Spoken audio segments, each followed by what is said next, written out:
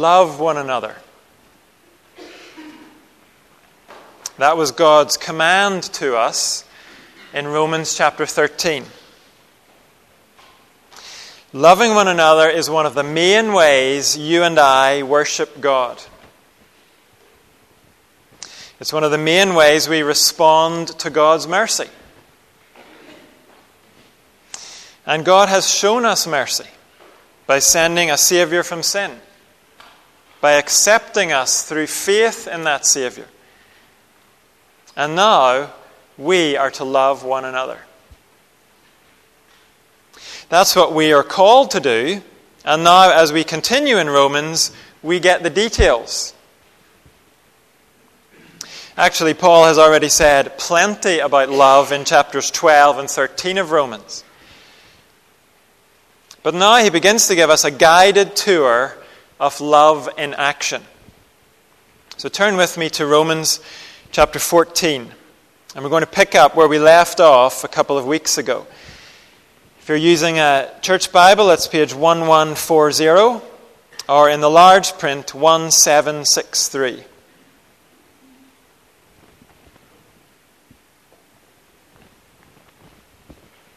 And we're going to read from chapter 14, verse 1, down to the middle of verse 13. Accept the one whose faith is weak, without quarreling over disputable matters.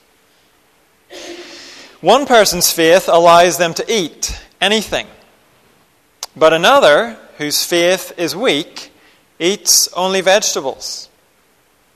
The one who eats everything must not treat with contempt the one who does not.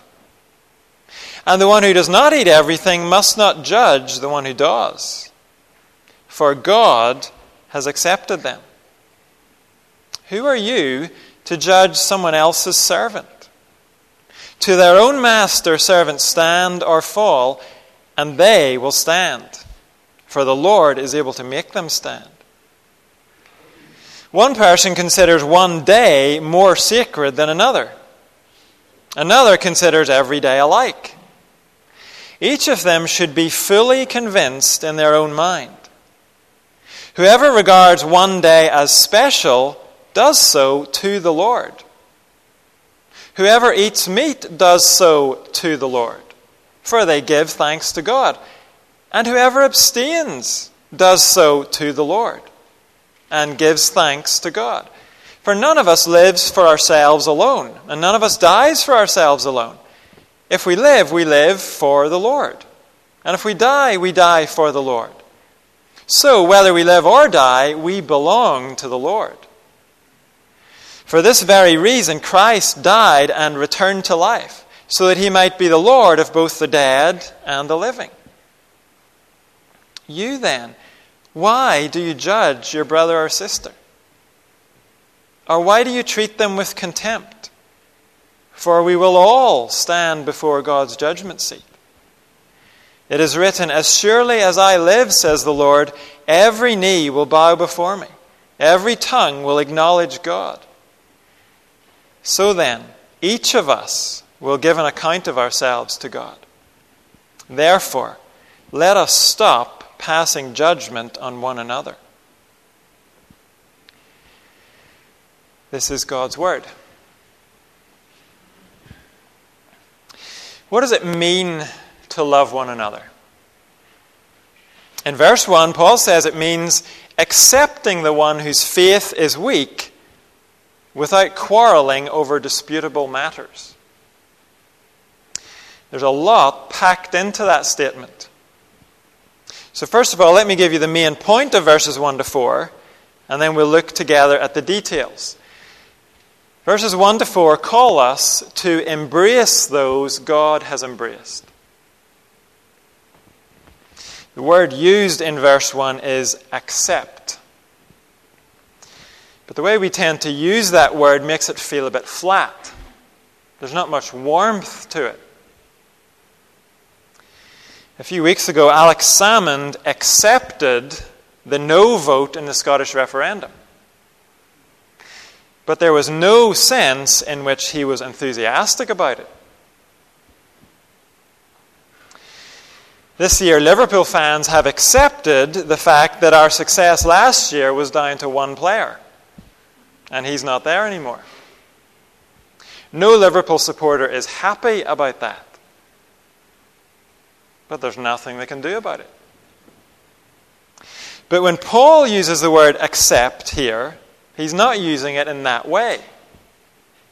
He's not talking about begrudging acceptance. A good translation would be welcome with open arms. The way Alex Salmond would have accepted a yes vote.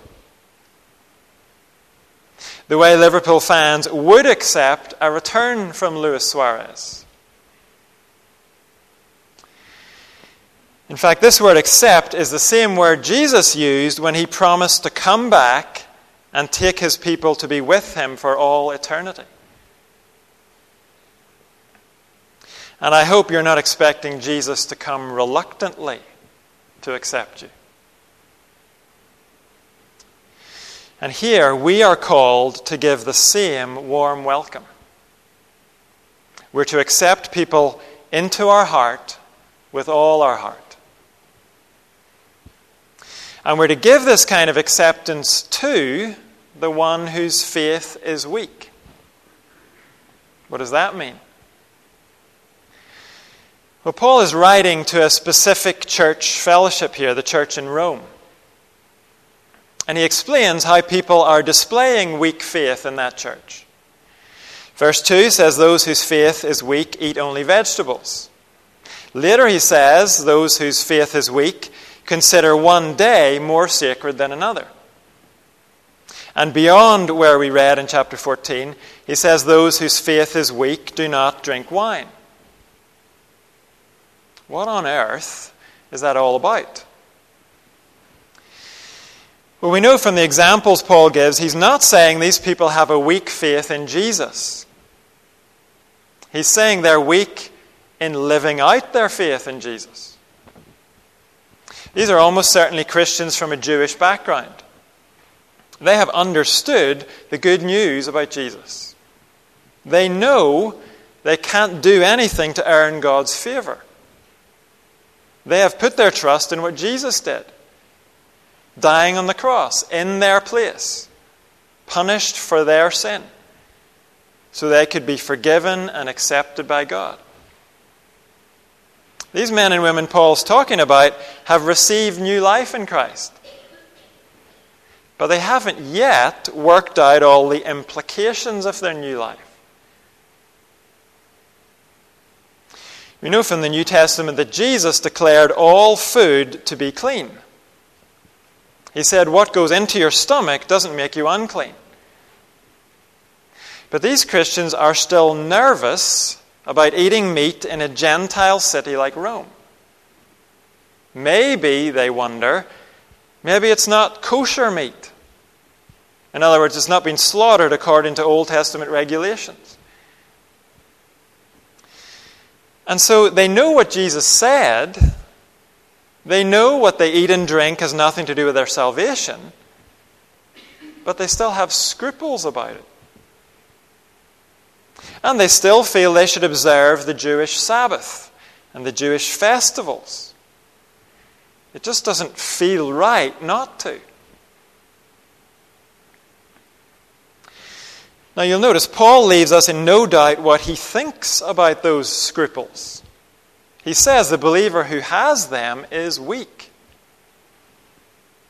The believer who doesn't have those scruples is strong. But also notice, Paul makes no effort here to change the views of these weak believers. Paul is not interested here in putting them right. Instead, his point is, these weak believers are to be welcomed with open arms by the other believers. They are to be embraced, verse 1, without quarreling about disputable matters. In other words, don't accept them into the fellowship in order to jump all over them and try to sort them out. Paul isn't trying to do that. And no one else in the church is to do it either. He says, embrace them. Don't look down on them. Don't make them your personal theological project. Take them into your heart.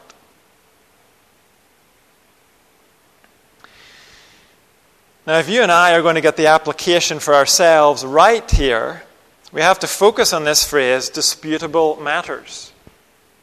Other translations say opinions. This is key. Paul is not saying anything goes in the church. He is not ruling out rebuke in the church or church discipline.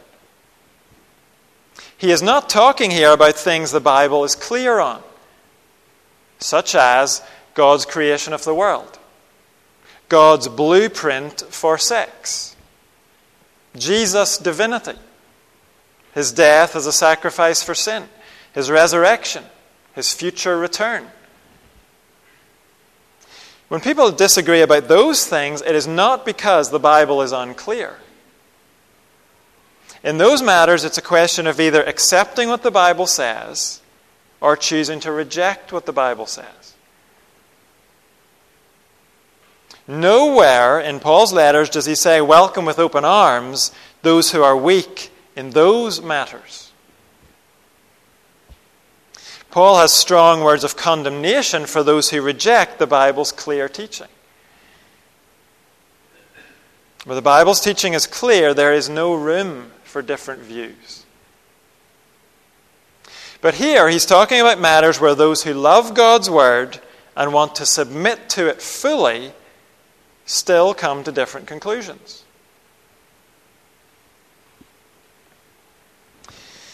Paul is not talking here about situations where it's a simple matter of taking or leaving Scripture. He's talking about issues where Scripture is less clear. Questions where there's work to be done interpreting and applying Scripture. He's mentioned the examples of food and days. And those matters are still disputed today. We know, don't we, that Christians differ in their views about the use of alcohol. And I know at least one Christian who believes that according to their study of the Bible, we should all be vegetarians.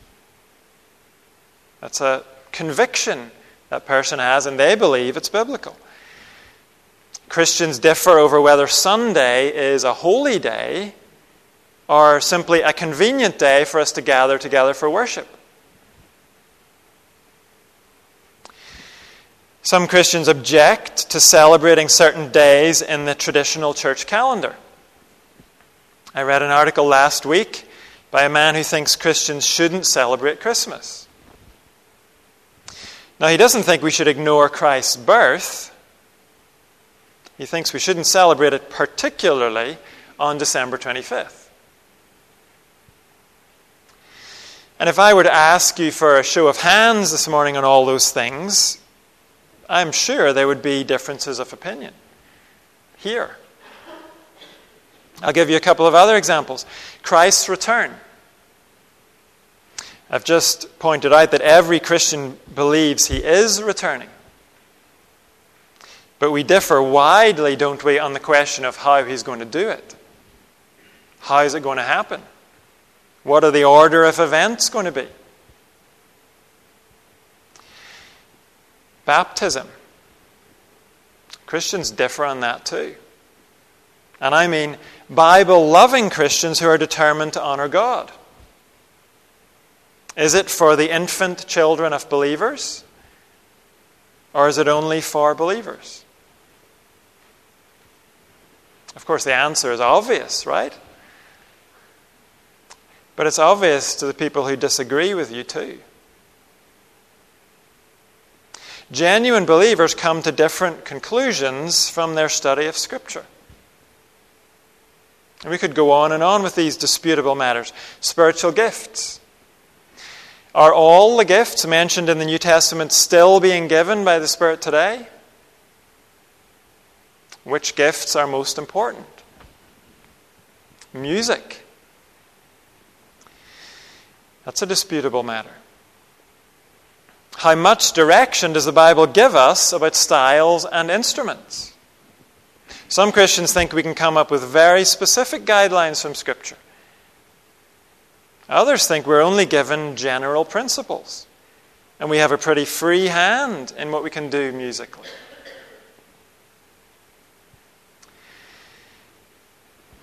Now, please, don't listen to all this and decide that none of those things matter. They do matter. We can see here in our passage, Paul believes there are right and wrong answers for all those disputable matters. He says some people are weak in their views and others are strong. So you and I should not be ignoring disputable matters. We should be searching Scripture humbly, praying we'll come to a true understanding of all that Scripture teaches. We're not to back away from the disputable issues. But here is Paul's point, and we mustn't miss his point. I am to warmly accept those Christians who disagree with me on these things. Not just put up with them. I am to take them into my heart. Not just invite them round so I can batter them with my own convictions.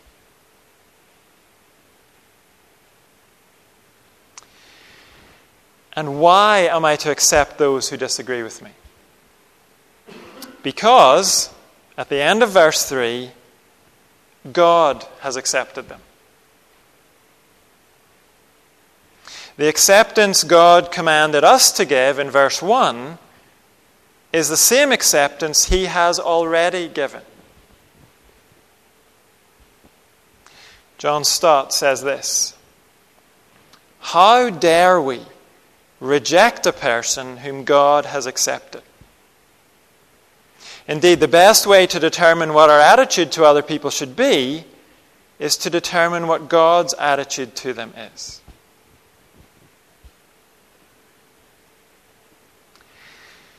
Has God accepted everyone?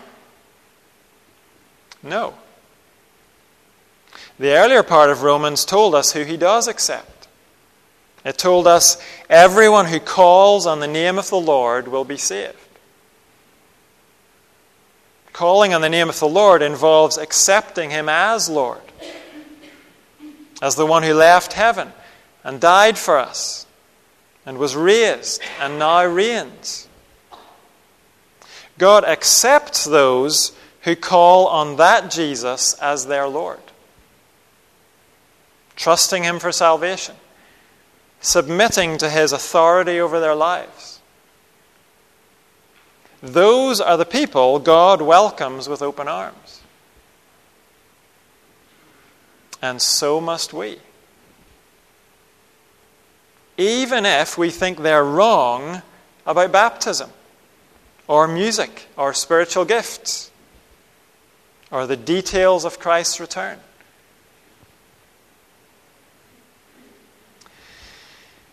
That's why we have differing views on all those things within the membership of this fellowship.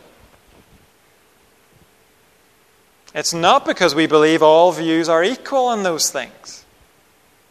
It's not because we believe those things don't matter. It's because we're a fellowship of men and women who've been forgiven at the cross.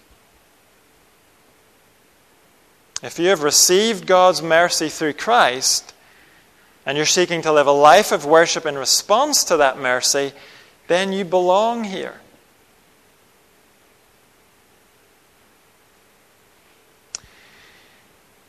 And so, the question for us to ask ourselves is, am I personally welcoming with open arms those I disagree with?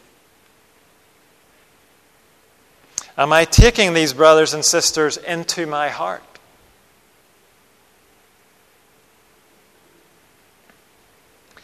Now, some of you might say, well, I don't know much about those theological questions, so there's really no challenge for me here. I don't really have views on those disputable matters. So let's ask a different question. What about the fearful person The one who always seems to be doubting.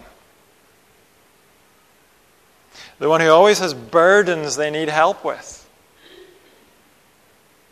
Are you willing to take that person into your heart? The one whose faith is weak in that way? Or, what about the person who's convinced they're the strong one? You know the kind of person I mean. The person who has all their views nailed down. The person who comes across actually as a bit brash and a bit overbearing. The kind of person who has trouble listening to you, but who's very quick to tell you what you should be doing. Are you willing to take that brother or sister into your heart? Am I?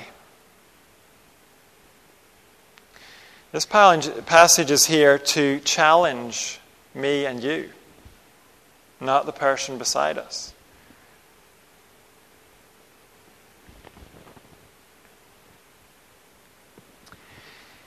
I'll give you a personal confession at this point.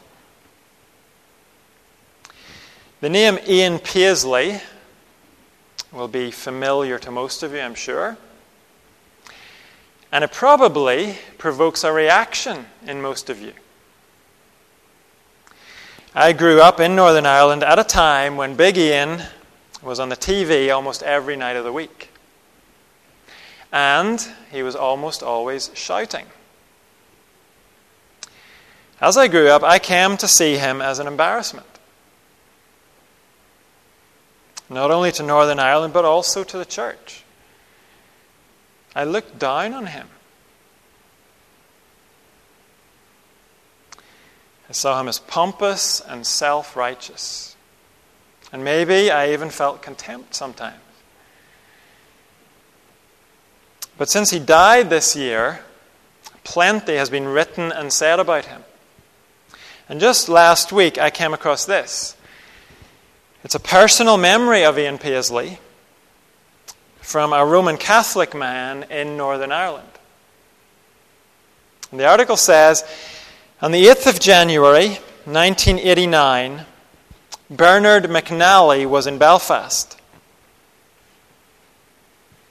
He was waiting for his 21-year-old son to return to Belfast on British Midland Flight 92. The plane did not arrive.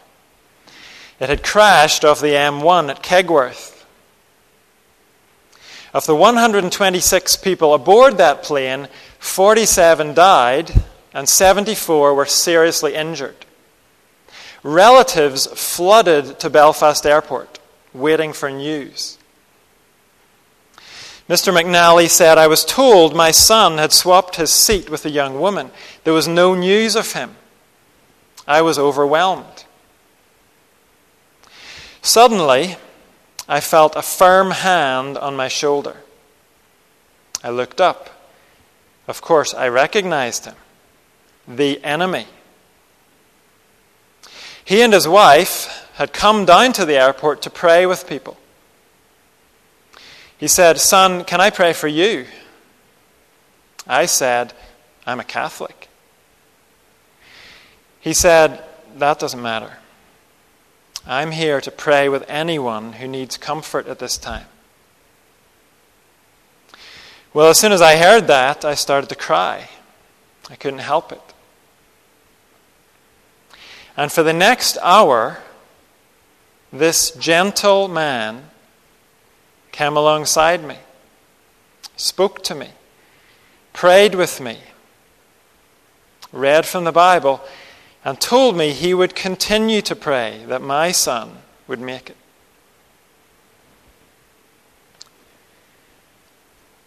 The report goes on to say the son did make it. I read that article and it was a rebuke to me. Now, it didn't convince me that everything Ian Paisley did and said was right. It was a rebuke because I judged him without knowing everything about him.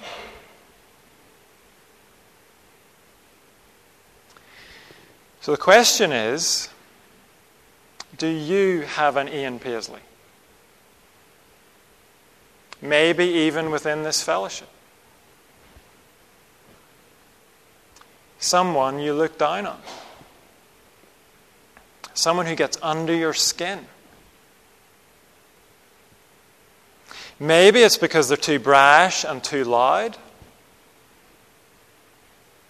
Maybe it's because, as far as you can see, they're just too weak in the faith.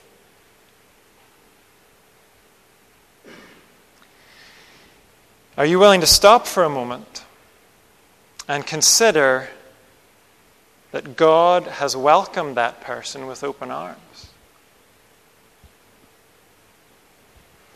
They may seem like a liability most of the time,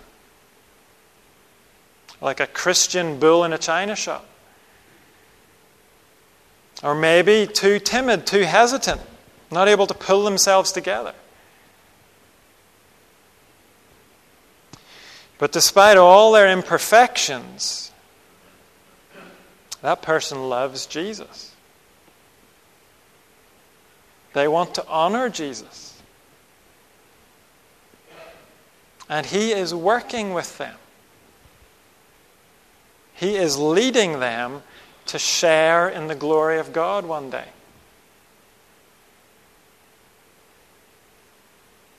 Look at verse 4.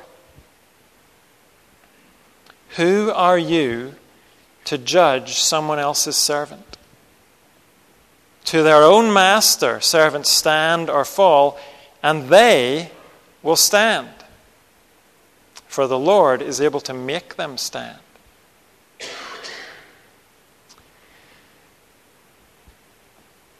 Now again, as I mentioned earlier, Paul is not ruling out rebuke when a brother or sister is sinning. He's not ruling out firm guidance when a brother or sister is being foolish. He deals with that in other places. But here, he's not calling us to sort out the weak person or shut up the strong person.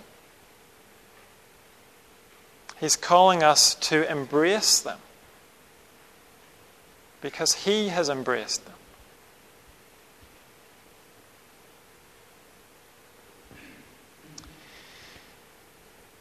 Paul goes on to say, make sure your own motivation is to live for your Lord. Verse 5. One person considers one day more sacred than another. Another person considers every day alike. Each of them should be fully convinced in their own mind. Whoever regards one day as special does so to the Lord. Whoever eats meat does so to the Lord, for they give thanks to God. And whoever abstains does so to the Lord and gives thanks to God. For none of us lives for ourselves alone, and none of us dies for ourselves alone. If we live for the Lord. And if we die for the Lord. So whether we live or die, we belong to the Lord. For this very reason, Christ died and returned to life so that He might be the Lord of both the dead and the living. Paul says in verse 5, whatever view you hold on disputable matters, whatever course of action you take, make sure you're fully convinced about it. Meaning, fully convinced because you've prayerfully searched the Scriptures and decided this is what Scripture is really saying. You and I are not to hold a view just because it's the most convenient view for us to hold, because it's easy.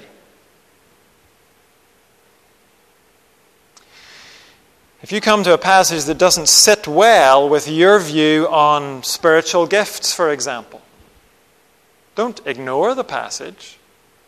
Let it challenge and even change your view. Whatever position you hold on these disputable matters, hold it because you sincerely believe it's what the Bible teaches. Don't hold it because the culture around you is pressuring you to accept that particular view. And that can be pressure from the culture outside the church or the culture inside the church. We can end up holding a view just because it's the tradition in our particular church. Sometimes traditions need to be reformed according to the teaching of Scripture. And it's true too, if some of us can be driven to give in and go along with tradition unquestioningly, some of us can be driven by a desire to rebel against church culture and tradition,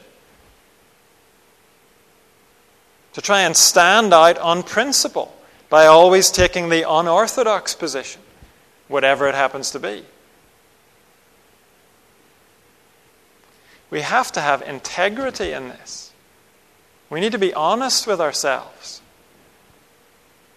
Our views and our actions have to be molded by Scripture as we study it with the sincere desire to submit to God's Word, to submit to our Lord. And when you have a fellowship of men and women who are all doing that, then even where there's disagreement, there can be genuine unity in worship. In verse 6, Paul describes a situation where people with differing views are all holding their views and living out their views to the Lord for His honor and glory, not for their own personal convenience, not to make a point, not to elevate themselves or draw attention to themselves. We can worship together when it's like that, can't we? That brother or sister might be more straight-laced than you in their musical tastes, or maybe more exuberant than you. You might think that other brother or sister is mixed up with their ideas about Christ's return. But when you know they love Jesus and want to live and think for His glory, you can take them into your heart, can't you? You know they're not singing that way just to annoy you. You know they're not disagreeing with you on purpose. So let's focus then on being like that ourselves.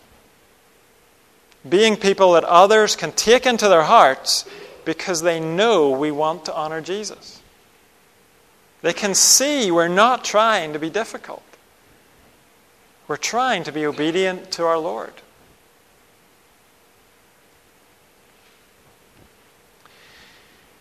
And finally in our passage, Paul says, remember, each of us will answer to God.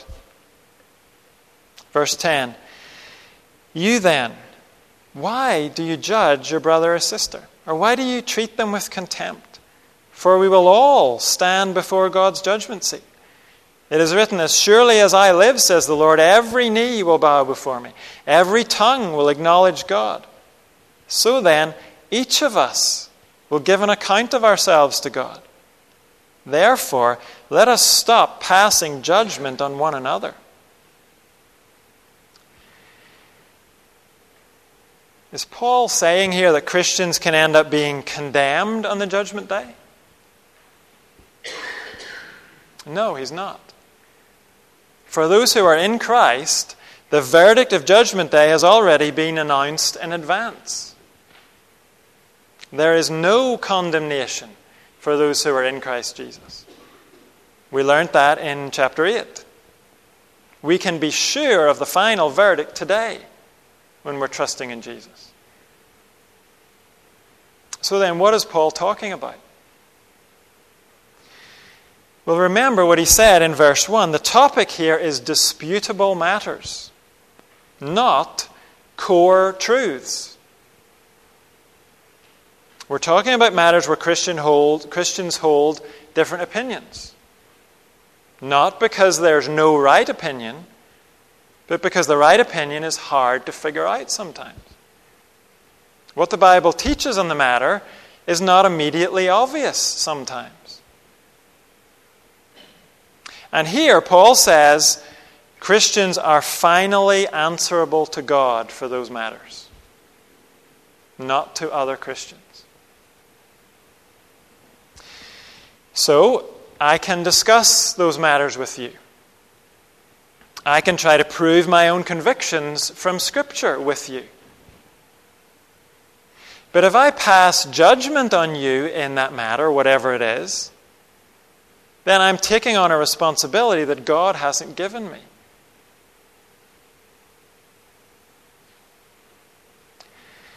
And if you're tempted to do that, to take on a judgmental attitude, the message is, don't concern yourself with what God's going to say to him or her over there.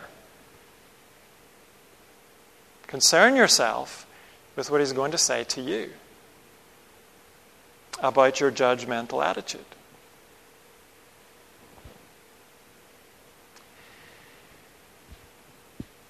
How do we get this right?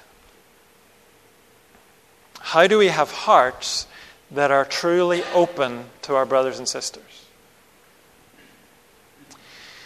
Well, we have to see the wonder that God's heart is open to us.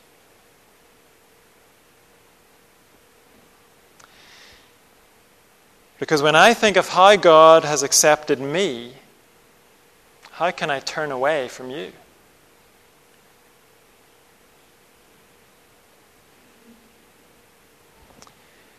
How can I show contempt for you when God has shown grace to me, who deserved all of his contempt?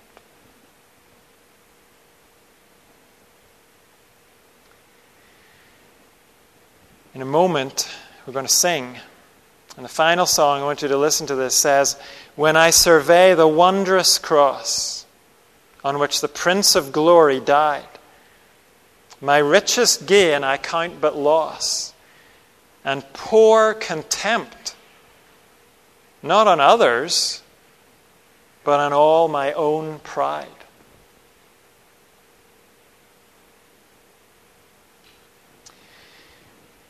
The cross helps us to love one another. It reminds us how God has loved us, how he still loves us. So let's sing this together. When I survey the wondrous cross.